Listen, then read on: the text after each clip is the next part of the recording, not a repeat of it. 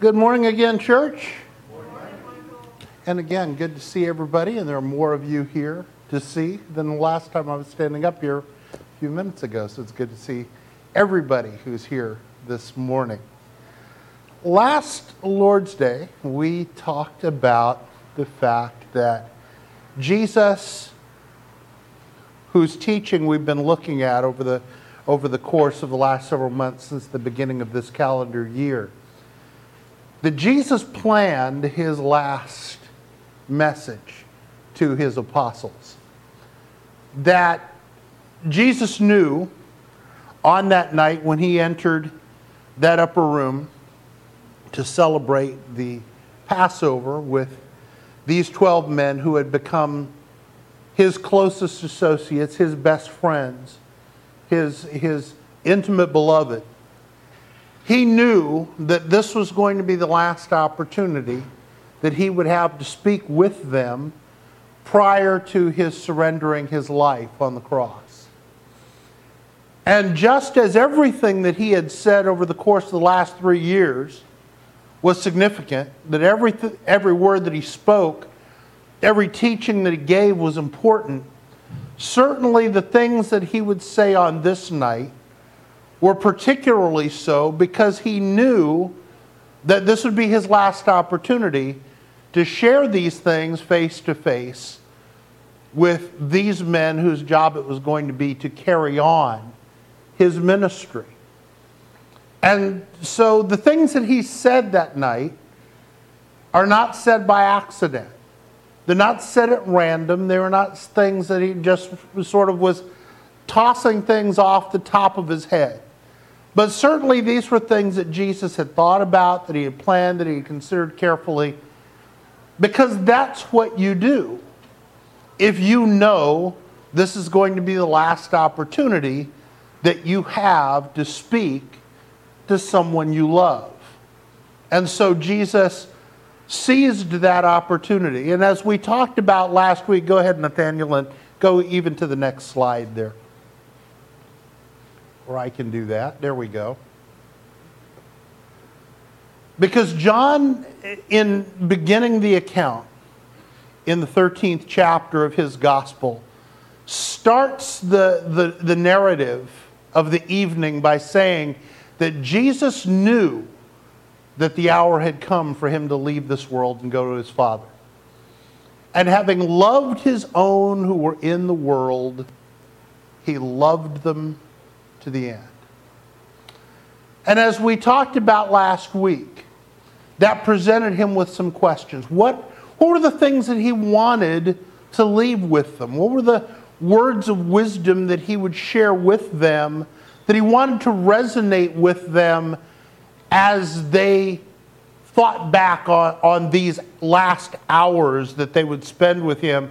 And what would he most want them to remember? What would be the thing that he would want to be as their last picture of him prior to their parting? And we saw in the first part of his conversation with them that there were several things he wanted them to know. He wanted them to know that he was going to prepare a place for them. And not only that, that he was the way for them to get to that place. He wanted them to know that he had shown them the Father, that if they thought back on the last 3 years and looked at everything that Jesus had said and done in their presence, they had seen God at work in the person of his Son. And that they could believe that Jesus was the Son of God, not just because he said so, but on the basis of the evidence. They could look at the things that he had done and think about the words that he had spoken and come to no other conclusion based on that evidence other than that he was in fact the Son of God. But he also wanted them to know that if they truly loved him, they would do the things that he said for them to do.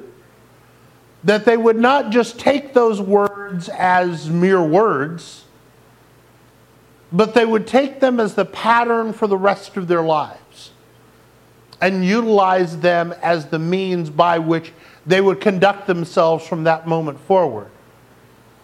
And he also wanted them to know that if they really trusted in him and in the Spirit of God, whom he told them that he was going to send to them, that they would have peace amid all of the turmoil that their lives were going to experience from that day forward. If they would simply trust in him and trust in the Spirit, they would be at peace even amid all of these things. So now we're going to look at the second part of that conversation. And we are going to miss some points as we go along here, because to hit every point that Jesus focused on during the course of the evening would take more time than I have. So we're going to just look at some of the key things that he says in the next two chapters of John's Gospel, the 15th and 16th. And the first thing that he says in this back half of the conversation, John records these words. Jesus says, "I am the true vine, and my Father is the gardener. He cuts off every branch in me that bears no fruit, while every branch that does bear fruit, he prunes, so that it will be even more fruitful. You are already clean because of the word I have spoken to you. Remain in me, as I also remain in you. No branch can bear fruit by itself. It must remain in the vine. Neither can you bear fruit unless you remain in me." Jesus began the first half of the conversation by saying, "I am the way and the truth and the life.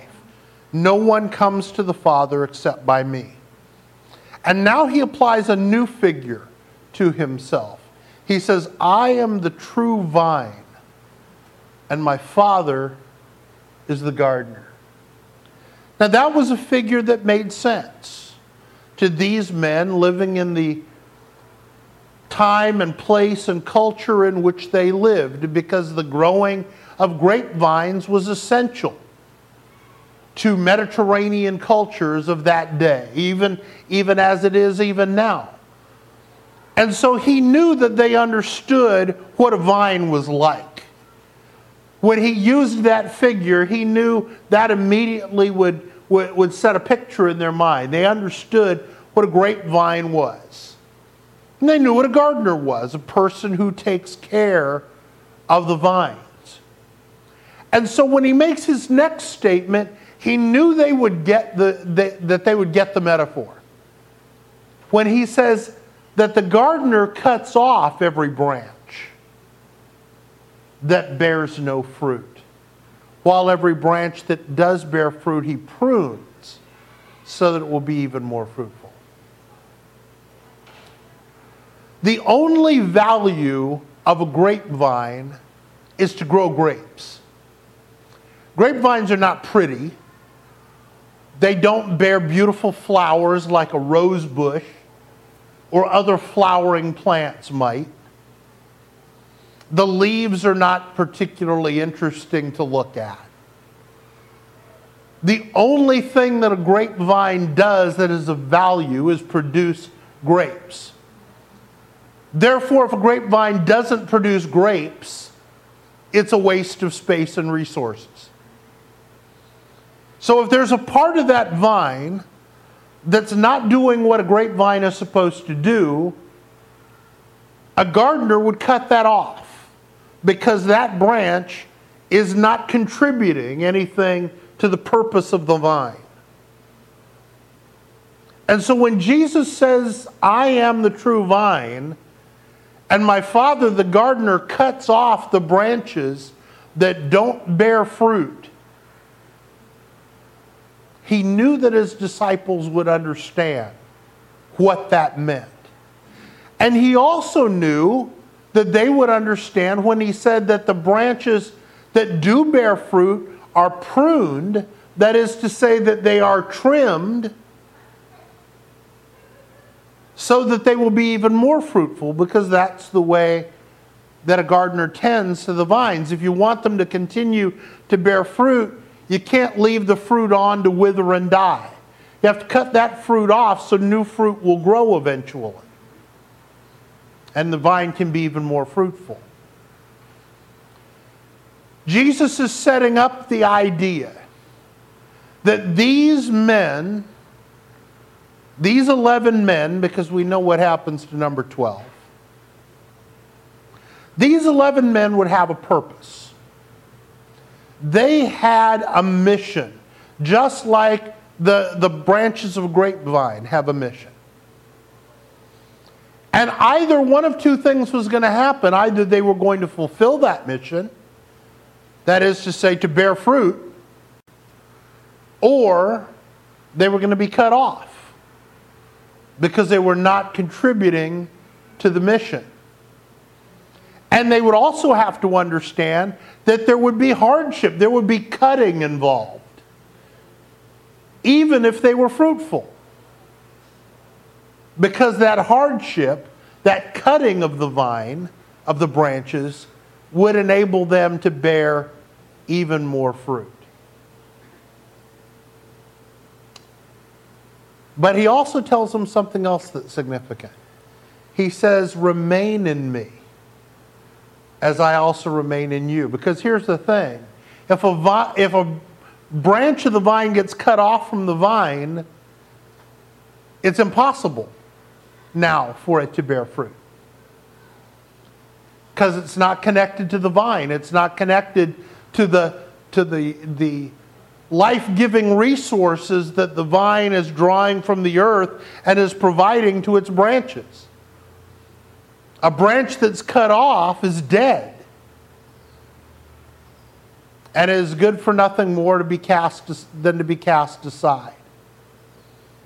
And so Jesus tells them, if you want to bear fruit, you have to remain in me, because no branch can bear fruit by itself.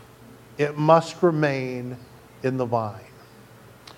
And we might think, well, why is that such an important thing? And in fact, why is that not obvious? Well, here's the problem with branches. Sometimes branches think they are the vine. Sometimes branches begin to think, I am the important part of the plant. And that it's me that the system should revolve around, and not the vine itself. And Jesus wanted them to understand no branch is that important. The branches are important only insofar as they contribute to the mission. It's the vine that matters. And if the branches don't stay connected to the vine, the branches are of no use. They cannot bear fruit unless they remain in the vine. There would be many opportunities for these men, because of their association with Jesus, to be revered. In fact, we know that on at least one occasion, and probably several others, Peter and John found themselves in a place where people wanted to worship them as gods. And Peter was very quick to say, I am just a man like you. Don't put any importance on me. I'm just a branch. It's the vine that matters. Because Peter remembered these words. And he knew that his value was not of Peter. That his value was of the vine. And Jesus said, I am the true vine. He continues on, I am the vine, you are the branches. If you remain in me, and I in you, you will bear much fruit. But apart from me, you can do nothing. If you do not remain in me, you are like a branch that is thrown away and withered. Such branches are picked up, thrown into the fire, and burned. But if you remain in me, and my words remain in you, ask whatever you wish, and it will be done for you. This is to my Father's glory, that you bear much fruit, showing yourselves to be my disciples. So if they didn't get it before, they got it now, certainly. The vine matters. The branches are merely extensions of the vine, and only are important insofar as they are connected to the vine. That's the only way the branches can accomplish anything. If we lose our connection to the vine, Jesus says we just are like firewood to be cast into the fire and burned. But if we remain in him, there is power in that, because that's where the power is, in the vine. Sometimes these words of Jesus are misconstrued. Sometimes people get the idea that when Jesus says, I am the vine, you are the branches, he means, I am the central vine of quote-unquote Christianity, and you are all the branches. There's a Catholic branch and a Baptist branch and a Presbyterian branch and so forth. That's not what Jesus says. There were no separate organizations in that room when he spoke to those men. He's talking about people here. I am the vine, he says, you Peter, you Andrew, you James, you John, and so on. You are the branches. Each of you has the responsibility to bear fruit. You are not part of a collective whose job it is to bear fruit. You, as a branch, have a responsibility to bear fruit. But also, as a branch, if you don't stay connected to the vine, you can't accomplish anything. Because the bearing of fruit by the branch is not to the branch's glory. It's to the Father's glory. The branch, no matter how many grapes it produces, is not to be glorified as a branch. The glory goes to the gardener who grew the vine in the first place and who made it produce fruit.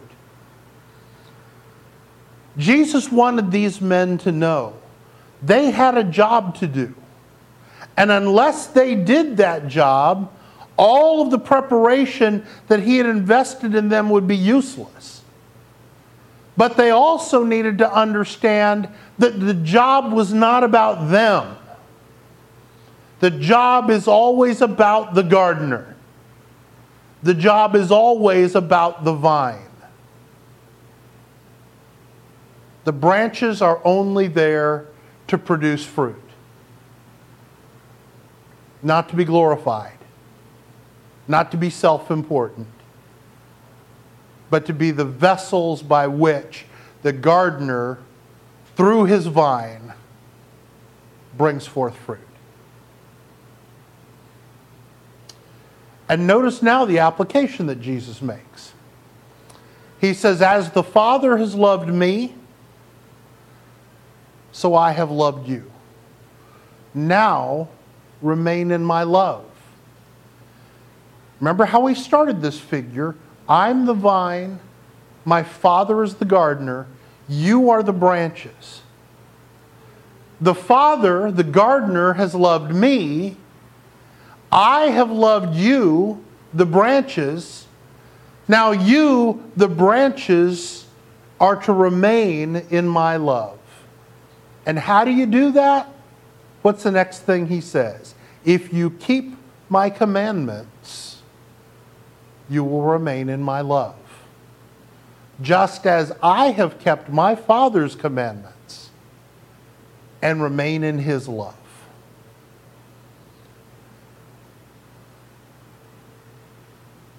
As a branch, you remain in the love of the vine by doing the things the vine has commanded you to do.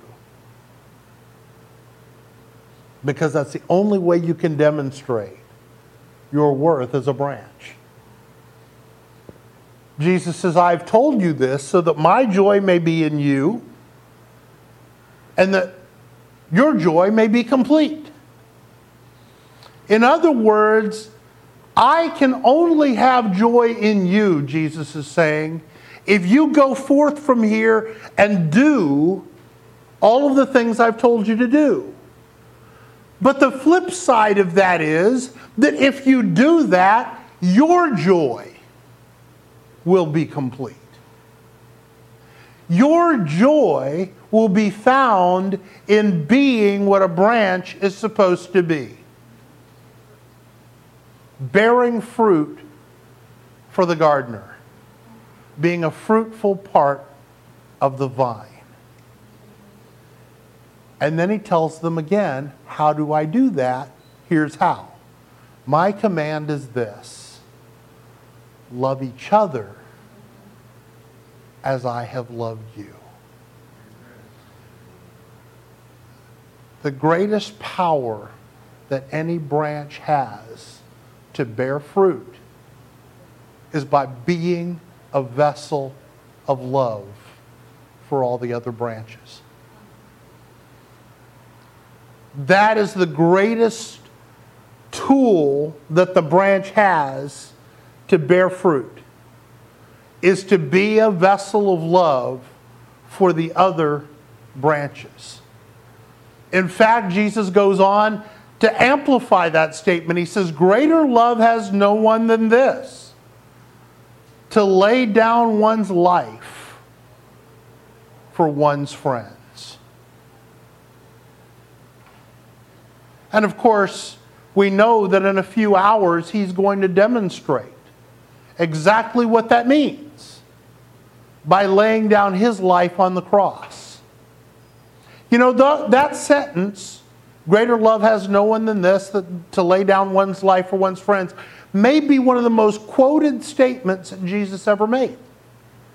If we think of all of the things that Jesus said in those four gospel accounts, Matthew, Mark, Luke, and John, if we think of all the things Jesus said, one of the most commonly quoted things that Jesus said is, greater love has no one than this, than to lay down one's life for one's friends.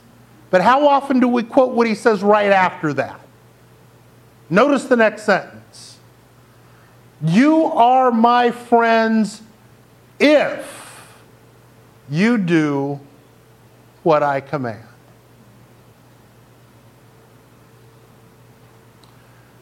That word if is always conditional. If I say, I'm going to do something if you do this, that necessarily means if you don't do that thing, I'm not going to do what I said I would do, because you have released me from that obligation. There is an entire segment of legal society called contract law. And that's exactly how contract law works. One party agrees to do something. The other party agrees to do something as well. But the contract only works if both parties do what they said they were going to do.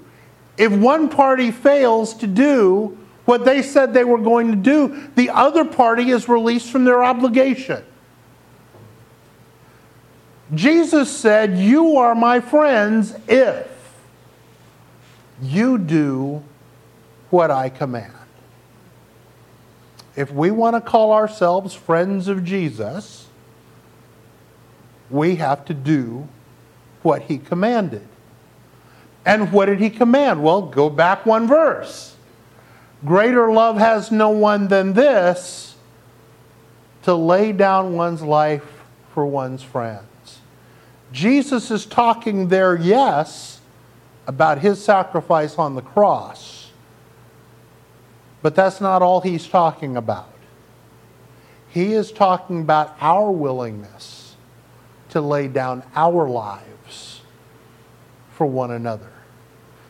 That doesn't necessarily mean I have to be nailed to a tree for you, nor you for me. But it does mean that you and I should have a relationship that is self-sacrificial. That is to say that I must be willing to give of myself for you, because that's how I show you love. A gift that costs the giver nothing is no gift at all. A gift only is valuable if it costs something to give it. Jesus gave the gift of life by giving his own life. That was the cost. That was the price. And in order for us to show love one to another, we have to be willing to give of ourselves. We are rarely, perhaps almost never, called upon to do that literally in the sense that Jesus was about to do. But we are called upon daily to be willing to give of ourselves to each other, because that's how we show the greater love. And unless we do that, unless we do the thing that Jesus here is commanding us to do, we cannot call ourselves his friends. Jesus next says to these men, I no longer call you servants, because the servant does not know his master's business. Instead, I have called you friends, for everything that I learned from my Father, I've made known to you. You did not choose me, but I chose you and appointed you that you might go and bear fruit, fruit that will last. And so that whatever you ask in my name, the Father will give you. Jesus implores them to understand the nature of their relationship to him. I don't tell you to do things because I have the power to command you as servants. I'm not telling you to show the greater love because I can. I'm telling you that because you are my friends. And I want my friends to do what I'm showing them with my own life that I'm doing. I've chosen you to bear fruit. Not because it does me any great pleasure to order you about, but because I want you to be part of what I am. I want you to be part of what the Father has sent me to do and to be. I have come to be the Savior of the world. I want you to participate in that. I want you to be part of that, he's saying.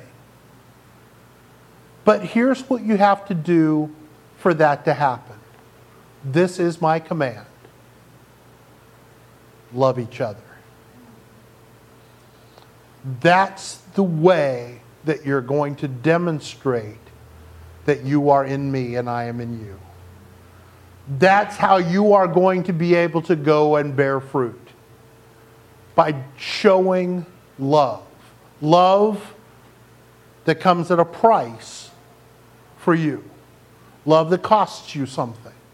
Love that is a laying down of your life for others. A giving of yourself. Even as I'm going to give you that example. And one more thing he tells them. He says, when the advocate comes, and we talked last week about the advocate, the Spirit of truth, that Jesus said that he was going to send them.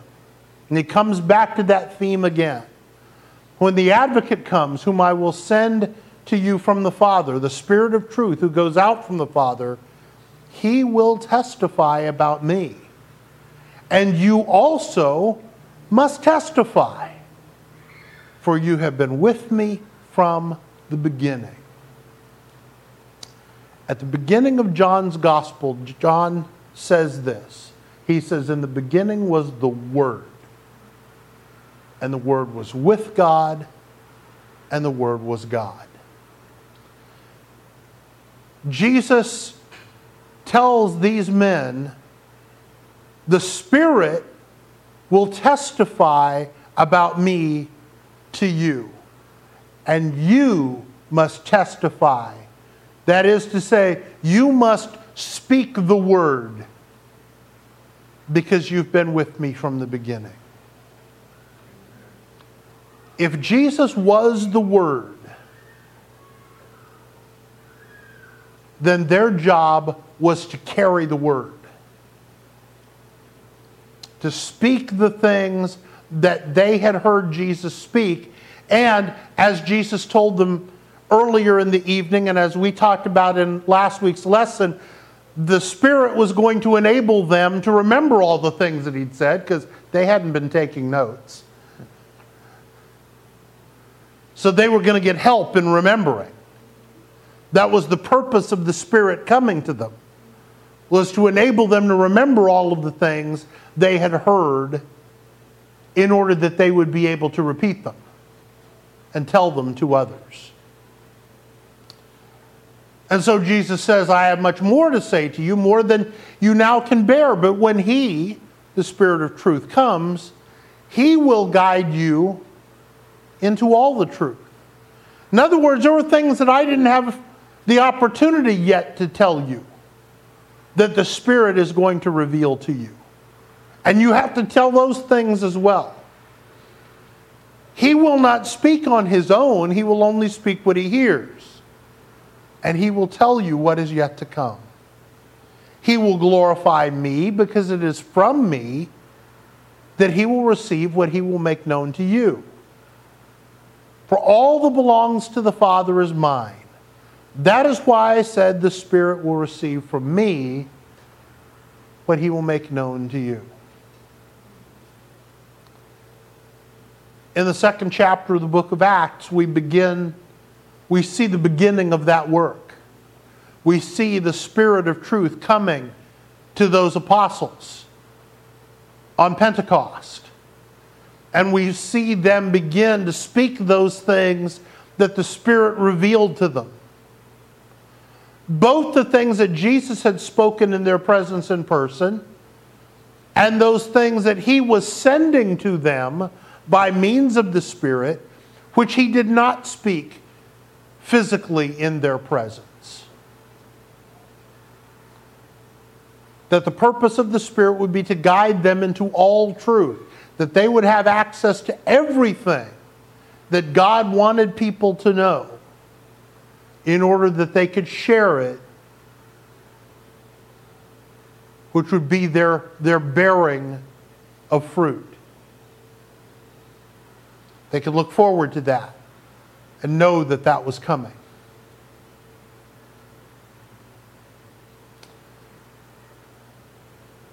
And then in conclusion, at the end of this conversation, here's what Jesus says to them. He says, I've told you these things so that in me you may have peace. In this world, you will have trouble. But take heart. I have overcome the world. He had promised them peace before, earlier in the conversation. But now at the end of the conversation, he comes back to that theme. Because he wants to reinforce that message that they are going to face a tsunami of difficulty in the days and months and years ahead. But that if they trusted in Him, they would be able to be at peace. Much trouble awaited them in the world. But Jesus says, take heart. I have overcome the world. And I want us to notice something that we perhaps don't always notice when we read those words. Notice the tense of that sentence. Jesus does not say, I am going to overcome the world. Because we might be thinking, well, of course, when He dies on the cross and is raised again, that's His victory. And yes, it is. But notice that Jesus doesn't say, I will overcome the world. I'm going to overcome the world. He says, I have overcome the world. His victory, though from their perspective was yet still future, for Him it was already reality. For Him, that victory was already in place, was already cemented, was already incontrovertible.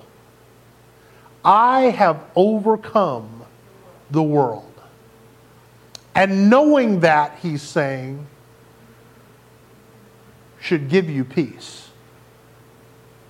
Knowing that I have won the victory is your peace. So in the second half of the conversation, here's what Jesus wanted His apostles to know. He wanted them to know that they were branches of the true vine, that He was the vine, and they, in fact, were those branches. But He also wanted them to know that branches had a job to do. Branches must bear fruit, or else be cast aside from the vine. He also wanted them to know that love required sacrifice. Love required the laying down of one's life. And the way that they were going to bear fruit as branches of the vine was by demonstrating love, by sacrificing themselves for others and for one another. He also wanted them to know that their job was to testify. They had been listening to the master teacher now for 3+ years. Now they were going to have to go forth and be the teachers. They were going to have to carry the words that they had heard from Him who was the Word. And that they were going to get help to do that. He was going to send the Spirit of truth to them that would enable them to know not only all of the things He had said to them, but all of the things that He hadn't yet said, but would say to them through the Spirit. And He also wanted them to know, as He concluded the conversation, that He had overcome the world. That His victory was already accomplished. And that knowledge should give them peace amidst all of the turmoil that they would face from that day forward. And He wants us to know those same things. Jesus wants us to know that we are branches of the true vine. And that as branches, we have a job to do. And that is to bear fruit. And that if we are not bearing fruit, we are of no value to the vine. And will be cut off. That the bearing of fruit requires sacrifice on our part. That love requires the laying down of our lives. You and I may never be nailed to a cross. But when we see one another in need,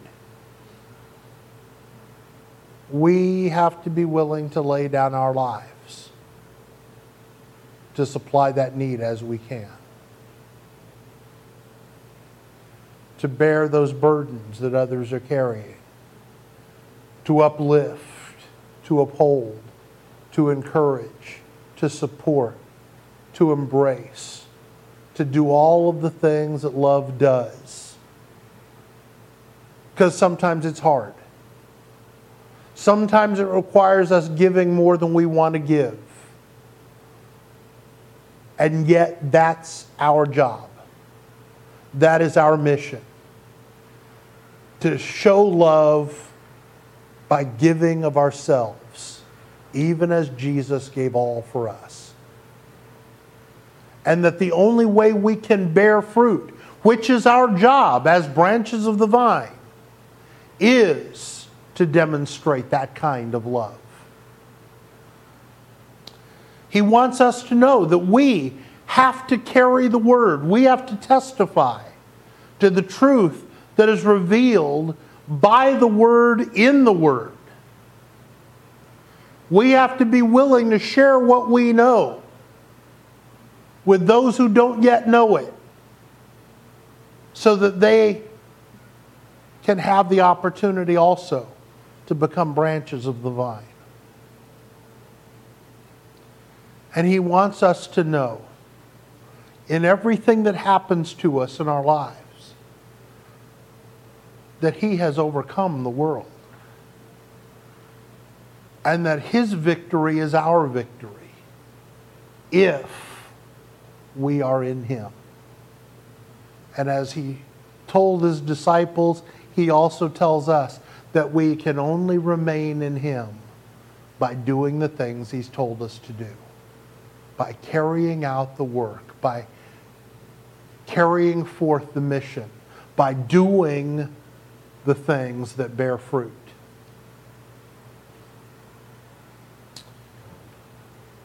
Jesus knew that this was His last night on earth to be able to talk with this group of men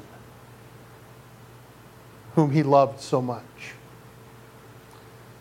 And the things that He said to them that night, He didn't say by accident. They weren't random thoughts. They were things that He had planned and purposed to say, because if you knew that this conversation that you were having with someone you loved would be the last conversation you would have with them in this life, you would know what you wanted to say.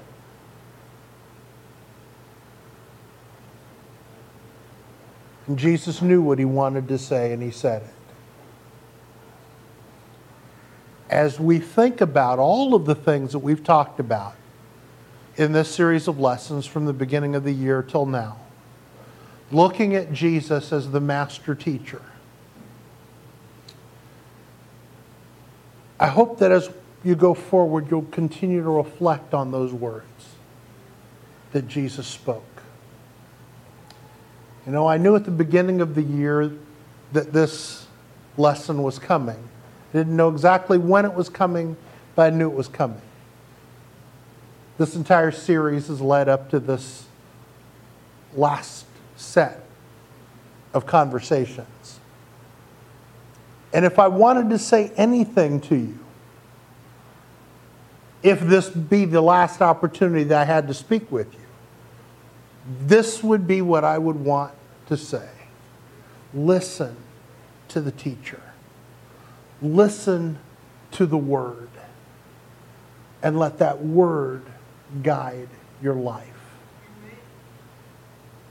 That really is all. That's all there is. There are so many things about Jesus that we can focus on, and so many things that we should.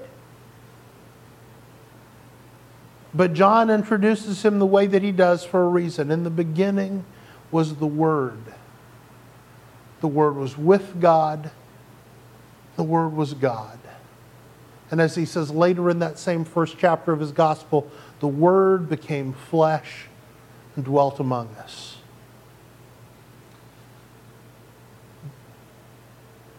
take yourselves back over and over and over again to the words of Jesus. Listen to what he had to say. Note that he never said anything by accident.